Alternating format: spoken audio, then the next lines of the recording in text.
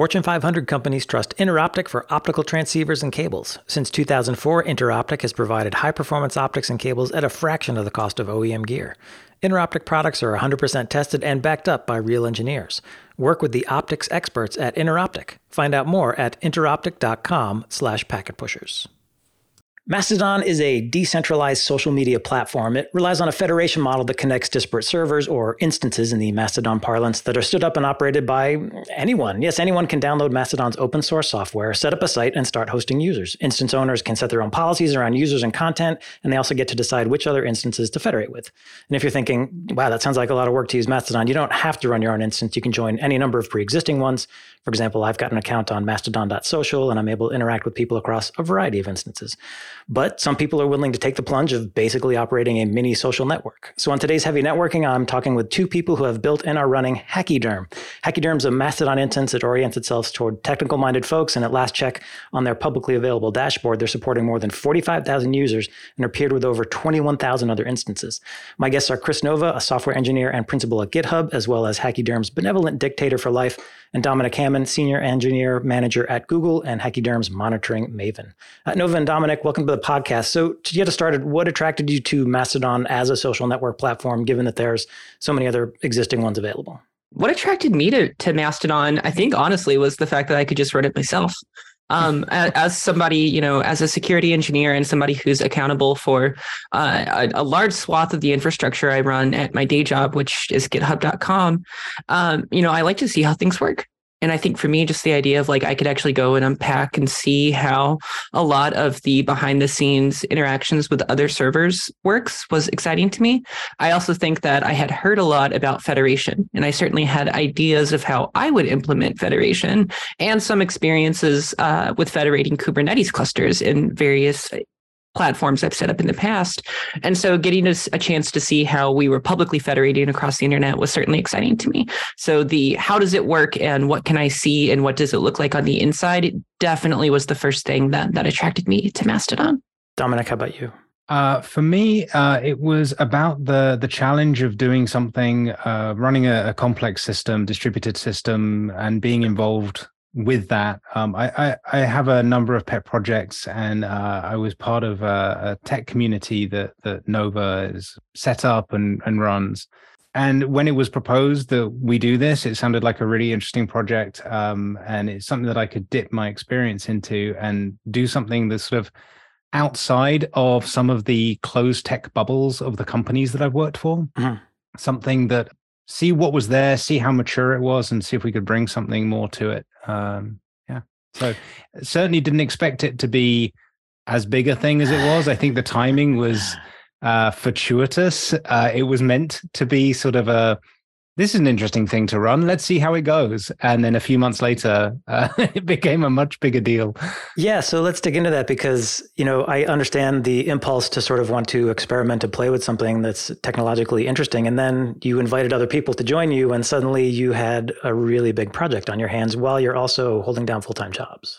Yeah. So were you expecting that kind of growth when you launched Hachyderm, and did you feel like you were prepared to tackle suddenly this complex system?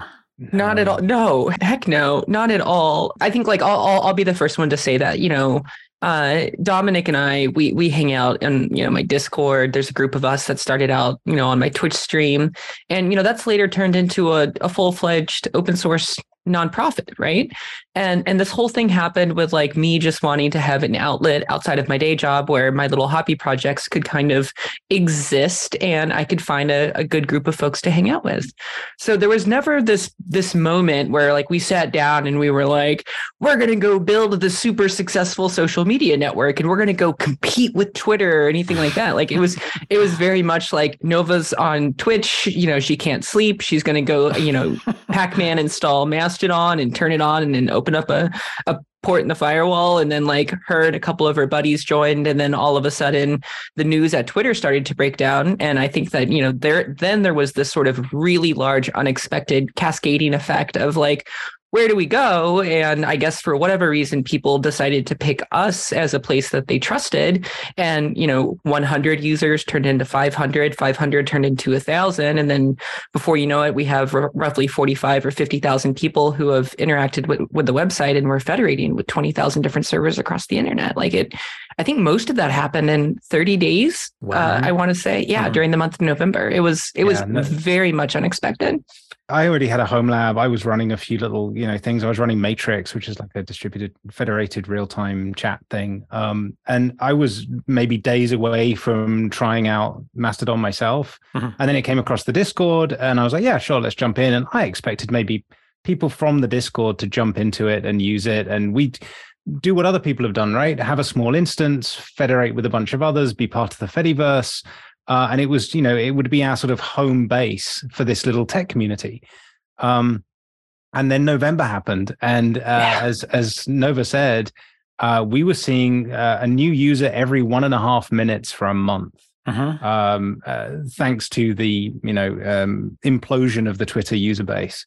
And people looking for an outlet. And it wasn't just us, right? It was across the Fediverse. Every instance, I think, saw huge accelerated growth for a month, and were taken by surprise. I don't think anyone expected that level of scale to hit their instances. We certainly didn't. And as Nova said, we didn't go into it looking for it, but it certainly was a fun challenge when it came along.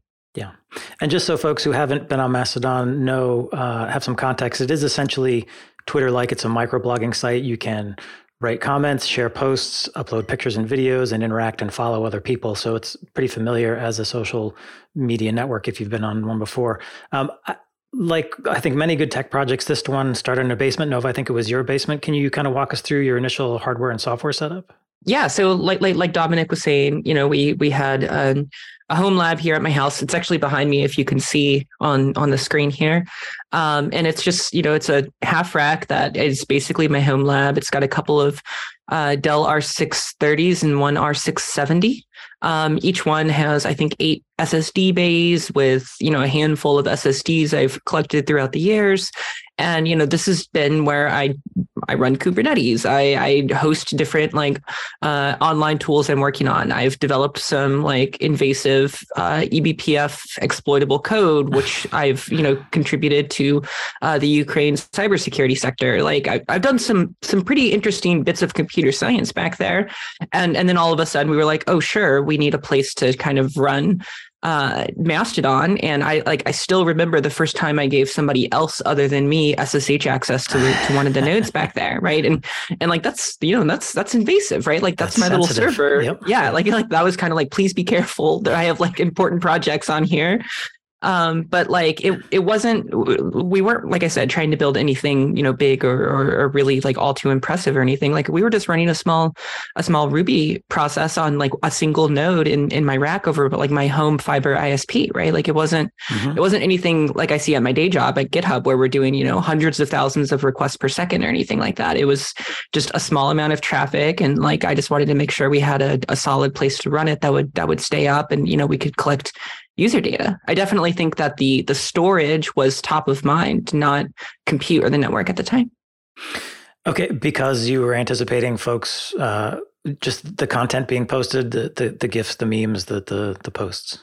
I think so. I mean, my first thought was I want to own my data. And so I knew that I wanted to have some RAID redundancy back there. And I was kind of in this head game of if I'm going to own my data and I'm going to take the plunge and just really kind of move off of the cloud, I want to be able to invest in this thing. So I'm going through the exercise of looking through different NAS options and how can I get something online where I just, throw more disks at it and it'll just grow indefinitely. And I think that kind of opened up the conversation about wait a minute, this thing will grow indefinitely, right? People will continue to join. We don't really have a retention policy, and it might be a small amount of data today, but 10 years from now, how much data are we going to have? And I've been down this route before at work, and I know how this ends, right? We get a tremendous amount of data. And then I want to say it was Dominic who first mentioned, you're only considering your data. You're federating with 20,000, other instances on the internet.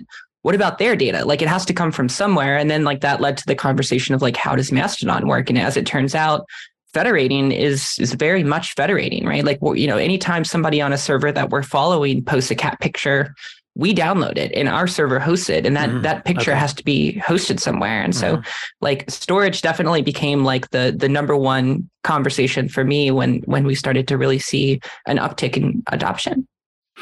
And my understanding is Mastodon essentially provides you a package of software, the Mastodon stuff for the federation, but also I think Postgres for the database and Nginx for load balancing. Did you bring anything else to it?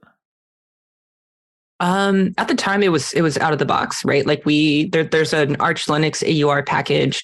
It sets up, and Dominic, you're going to have to help me out here. It sets up Nginx as a reverse proxy, Postgres as a database. There's a Redis cache, the Mastodon server itself, which is an instance of the Puma Ruby server.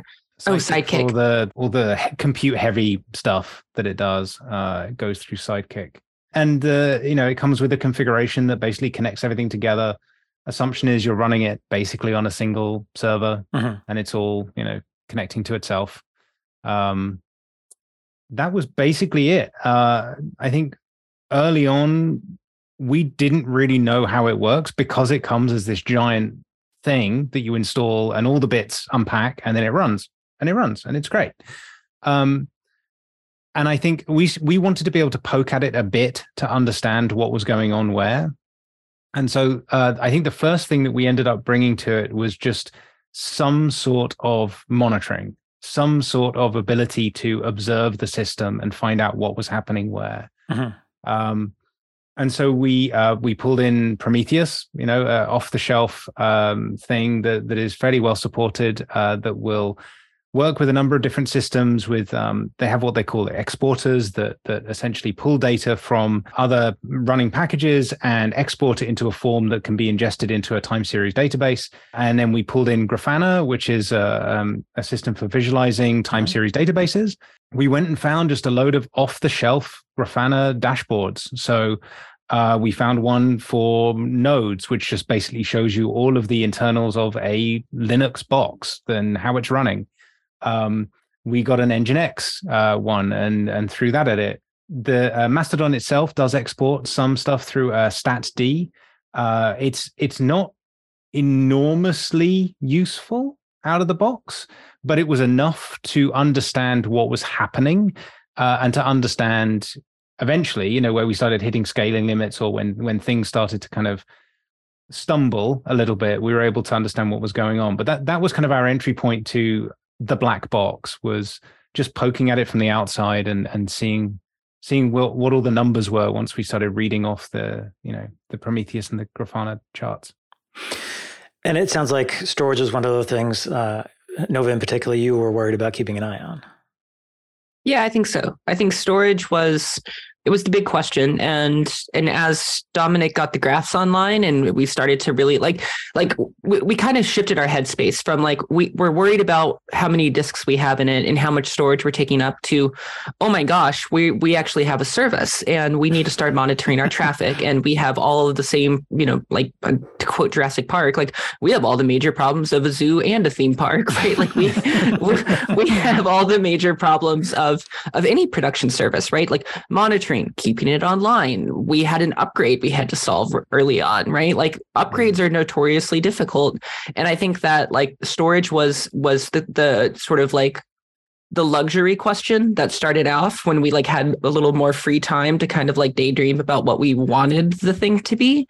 And then it very quickly turned into this reactive organic service that we weren't prepared to operate, where we were we actually have bigger fish to fry, right? We need to have a serious conversation about the network and about how many cores we have for this thing. And more importantly, how are we going to start to break this thing apart and distribute it across multiple nodes? And what does that network topology look like? And next thing you know, we're drawing architectural diagrams. And I mean, there was a whole thing here that happened.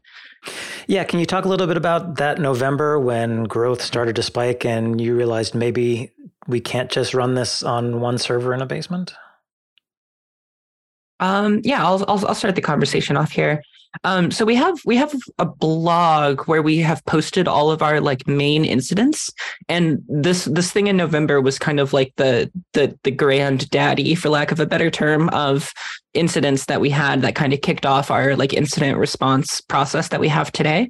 And so there's a pretty decent write up about everything that we're going through on our blog that I'm sure we can like put. You can help us get it into the notes or whatever. Yep. But basically.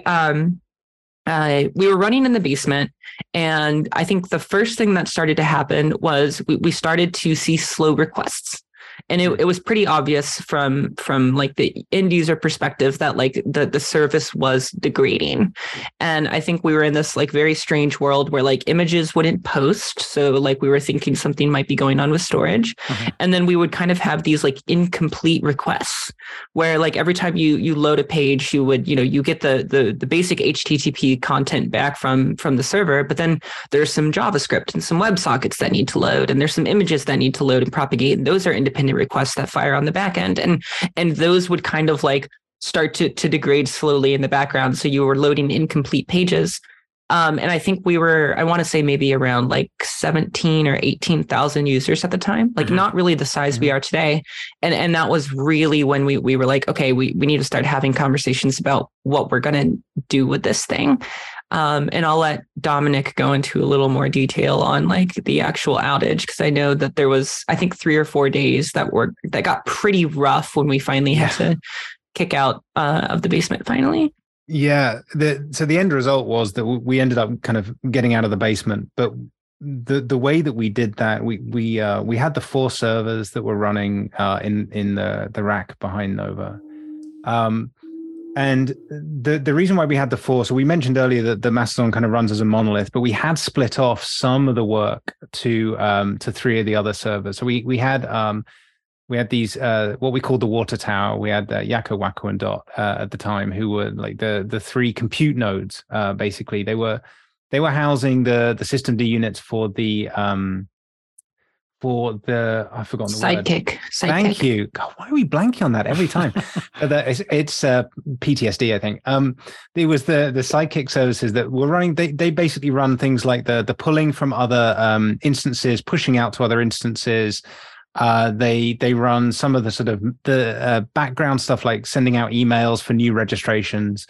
They're pretty compute heavy. Their load is a little different depending on what type of work they're doing. They run a number of different queues called like ingress, default, push, pull, mailer. And we didn't actually know what those queues were doing at the time, which was one fun thing that we were trying to even just work out what they were doing. But we knew that some of them were more compute heavy, some were more RAM heavy, some would just stop for a while and then do a bunch of work. And it turned out they were doing image processing. But we had found that we had this scaling solution where we could, which is fairly well documented, where you can sort of split those off, run them on other servers, and Redis acts as a coordinator to make sure that the jobs are pushed on and pulled back.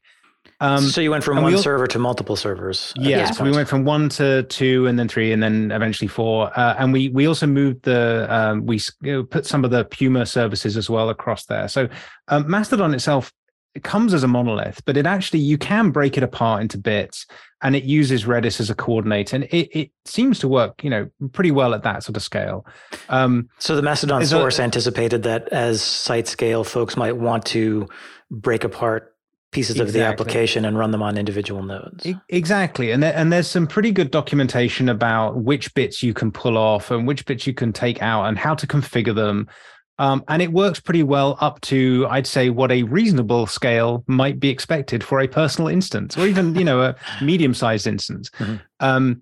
There gets to be a lot more nuance when you get bigger in terms of exactly how you schedule those Sidekick workers, where you put them, how you balance the load between them. That I won't say we've solved, but we've certainly reached another sort of point of minimum energy where it's relatively stable now. But I should go back to how we ended up going back out of the basement. So what we started to see, we saw a number of failure modes, and most of the effort was in figuring out what was actually going on. So we saw some incomplete requests. We saw HTTP response times were degrading. we saw duplicate posts, which was a weird side effect. Yeah. Of one of the, you remember the duplicate posts? Yeah, no, this was a good one. This was like one of those weird things where I just looked at the server and I was like, I have no idea what's going on. This is like very, very bizarre. I think we ended up tracking down that it was the behavior of a particular client in a failure mode where it would try and retry itself. And there was a little bit of code in Mastodon where there was some idempotence around the write to the database, and the check was in just slightly the wrong place. Actually, one of the people on our instance ended up putting a pull request into Mastodon and got that fixed off the back of this. Oh, wow. They shifted the check up like 2 lines. And so now that shouldn't happen anymore for anyone else.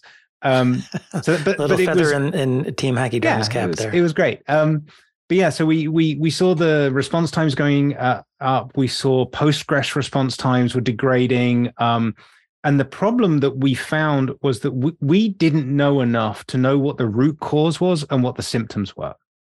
So we were sort of poking at this thing, and there were a few days where it was frustrating because the service would sort of it would be running fine, and then it would just go very, very bad for 10 minutes, and then it would be fine again. And there's some lovely graphs in some of the posts on the blog where you can see the response times going from, way less than a second up to 50, 60 seconds, and then just dropping back down again. We were covering this with, there were 2 of us in a European time zone, and there were a few people in a West Coast time zone. And so we were sort of, handing off twice a day, taking laptops to bed with us to make sure that we could hand off correctly and make sure that we could respond if the alerts went off. And to be clear, these are just volunteers, people who came along and said, hey, I'm interested in helping you out with this. And this is half a dozen people who were just, had signed up to sort of have some fun with Mastodon. That a couple of months later, we were running it as a real service, right? We had enough users that we felt a responsibility to make sure this service was running well. And also it was a problem that we wanted to be able to solve. I think everyone that was working on it and everyone that does work on it has a significant amount of experience in running distributed systems. And here was one that was just behaving badly.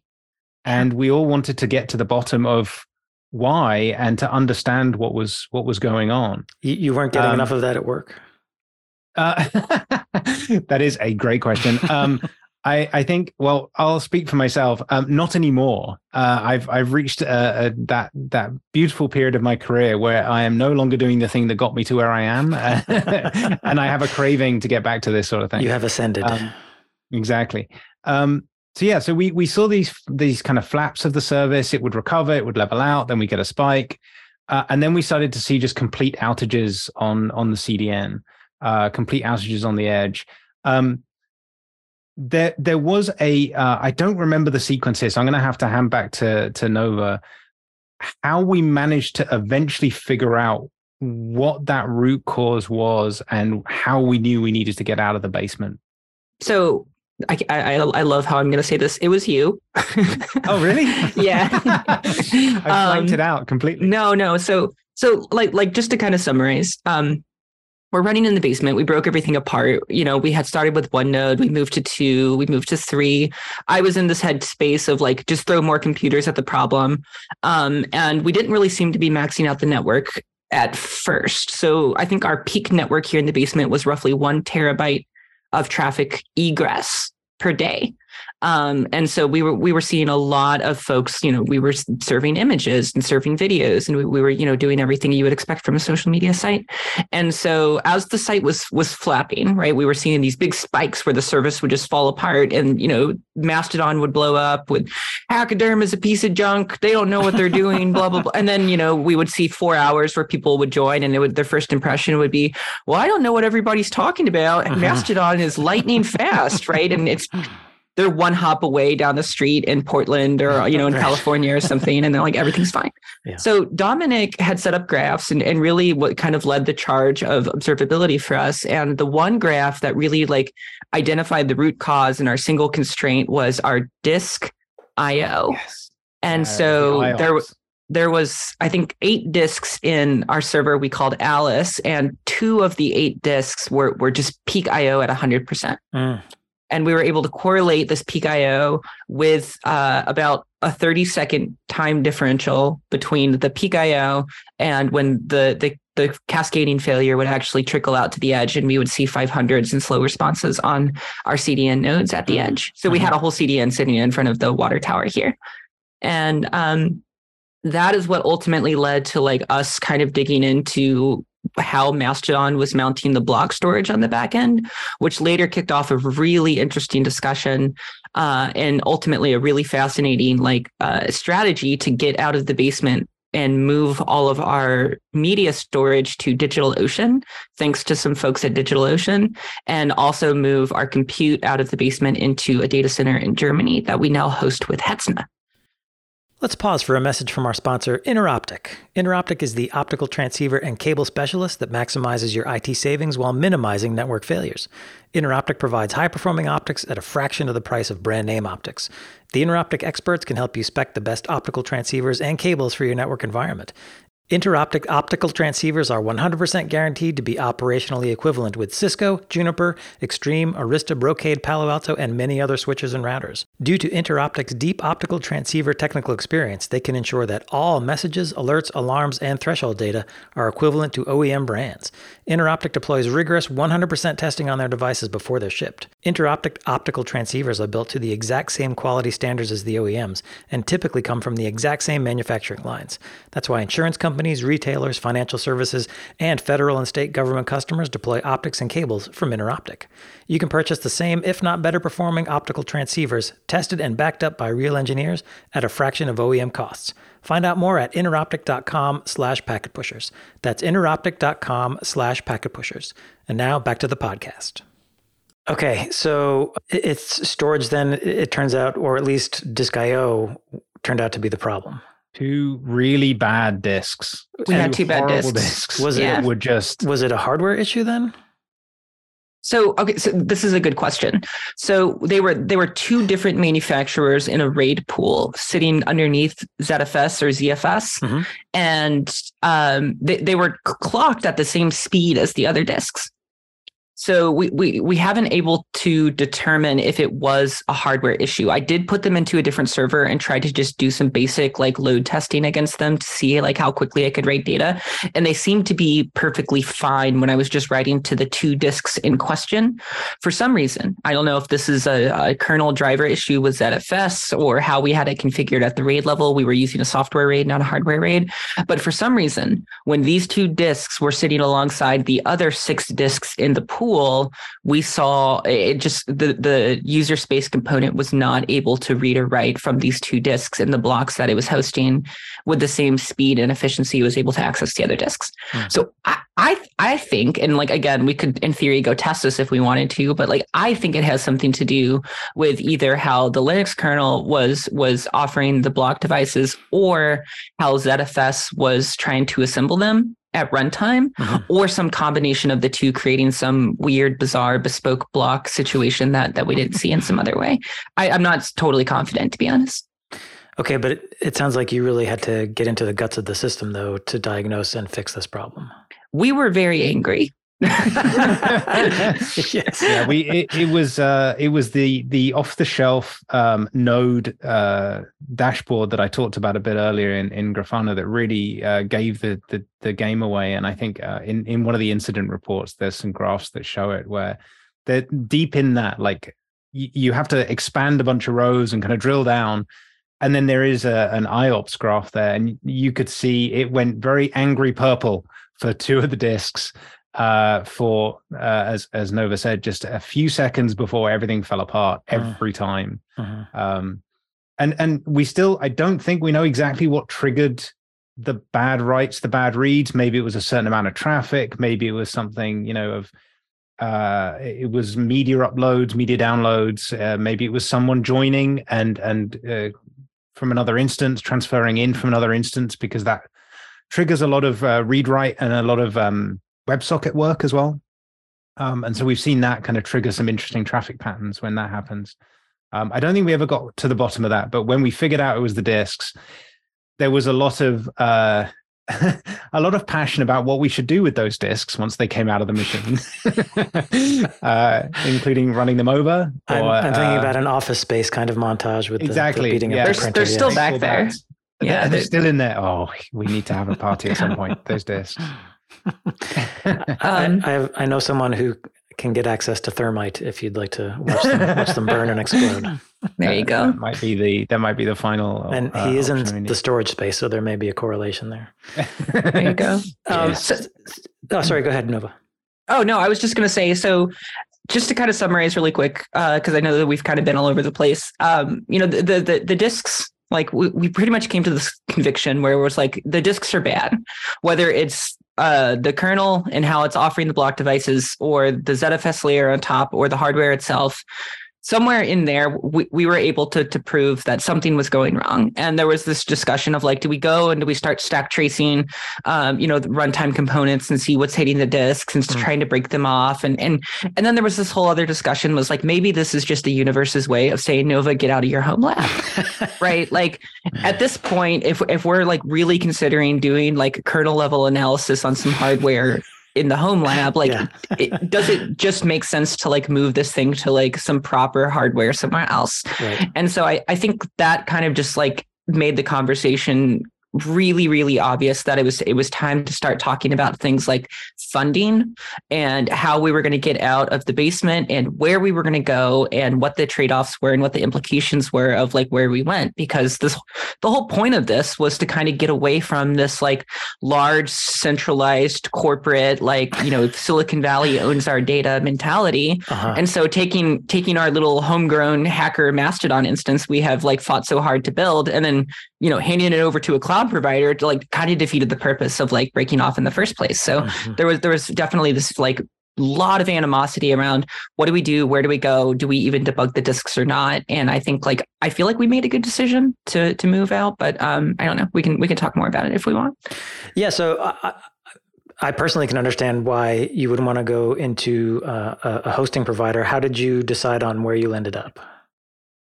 So we talked for a while. I wanted to go back to my home country of Iceland, just because I feel like one, the economy needs it, and then two, electricity is effectively free there. So I kind of just felt that there would be a good opportunity if storage was going to be what we were concerned about, to get it to a relatively neutral country that has a moderately successful internet connection across a frozen ocean.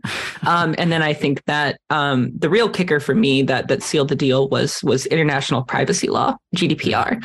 And I think that again, right, here's our little hobby project, and now we're becoming like small time international corporate attorneys because we're trying to figure out privacy laws and GDPR implications of like where we're going to host personal data and user data.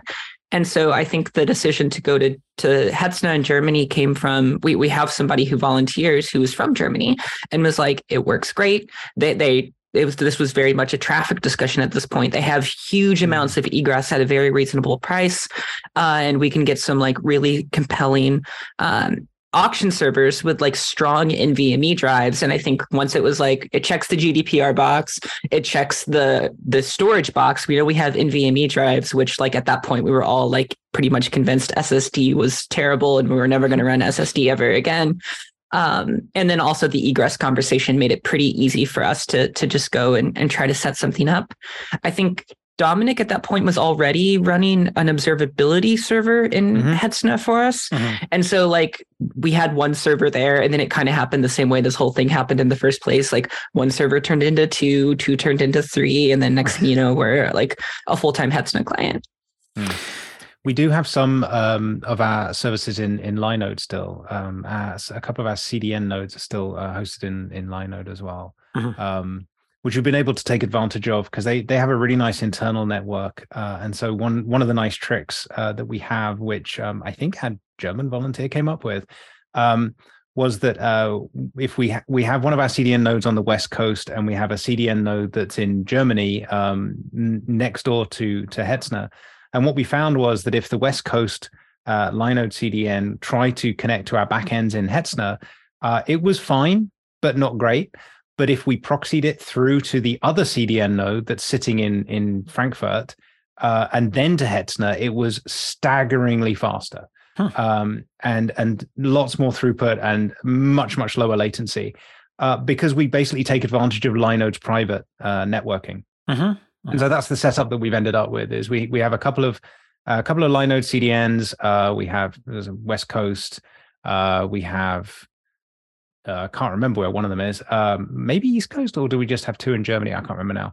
But yeah, we have West Coast Germany, and then everything else is Hetzner. And I think we have 9 servers now total. Okay. One observation, and this is aimed at our networking centric audience: observability is your friend, because Dominic was able to show that it wasn't the network, which would have been my initial assumption when you're just running this out of, essentially off a consumer ISP connection. The other thing is, Nova, you kind of hinted at this, that you started off just doing this as sort of a fun technical project to figure out how this thing works, but suddenly you're finding yourself having to think about issues like data protection, user privacy, content moderation, because you've started a social network. How are you kind of grappling with the non-technical aspects of this enterprise? I'm going to just stop the conversation right here and say huge shout out to my loving and beautiful partner, Quintessence, who is not here on the call. She is the one who... she's the real magic behind Jurassic Park. She's the real miracle worker of this whole thing. So she handles all the content moderation. She's the executive director of the Nivenly Foundation, which is an open source nonprofit that we incorporated earlier this year. The foundation serves as the governing body for this entire effort and manages the volunteers, manages our funding. We're establishing like a trade organization where folks can come and get involved with Hackaderm. We've had a lot of corporations reach out, we want a Hackaderm instance. What does that mean? What does that look like? And in some cases, they have 500-600 followers. And in some cases they have 5-6 million followers. Wow. And that all of a sudden turns into that's a traffic conversation, right? Yep. To give you an example, the GitHub Twitter user is 2 million Twitter followers. And if they came and were like, hey, we want to move to your server, we now have to actually crunch some numbers and understand what that's going to look like, right? And there's data that comes with that, and there's traffic that comes with that, and there's runtime compute that comes with that. And so a lot of that is kind of managed as this is a really interesting thing. It's like an open source service. So we manage the service like it's an open source project, just like Linux or Kubernetes or anything else, but we actually operate a service. But in theory, there is no ownership of Hackaderm. It's a nonprofit. It's owned by the general public, at least in the United States anyway. And so we're just basically the stewards of the system, and we establish the governance of how we manage it. And so I do think that there's a lot more non-technical work than I had certainly anticipated, which I think it says a lot given the amount of technical work we had to do to keep this thing online. But yeah, it's definitely no small task. I think we have more volunteer content moderators than we do actual infrastructure volunteers at this point. By far, I think. Yeah. At least I think 3 times as many on the moderation side. By necessity? Yes. Oh yeah. Absolutely. And Quintessence has done this amazing job with corralling them and documenting processes and building processes. And we have a good set of rules that were put in place pretty early on that have stood the test of time. I mean, they're pretty straightforward. It all starts with "don't be a dick" and goes from there. Which one of our nuances is, well, how do I know? And it's like, well, you know. If you have to ask, Yeah, if you have to ask the question, just thinking probably being a dick. But what Q has done is put a lot more nuance behind those, whatever it is, 15 or 16 rules, figured out how we can bring on corporate accounts to the Fediverse, because one of the things about the Fediverse that we've learned is that there's a fairly sort of anti-corporate sentiment around. More nuanced way of putting it would be there's very much an anti-don't sell us stuff sentiment, which I completely understand and empathize with. And so there's a fear that by bringing corporations in, What we're really doing is we're bringing advertising, we're bringing sponsorship, we're bringing selling into this safe space. And I think what our moderation team have done really beautifully is set up some guidelines for us to know when we can bring someone in who would be classed as a corporate account, but also give feedback to that account of what we expect. We don't expect you just to, post about products. We expect you to engage. We expect you to be here, yes, representing a corporate account, but still engaging in the instance as if you were any other account.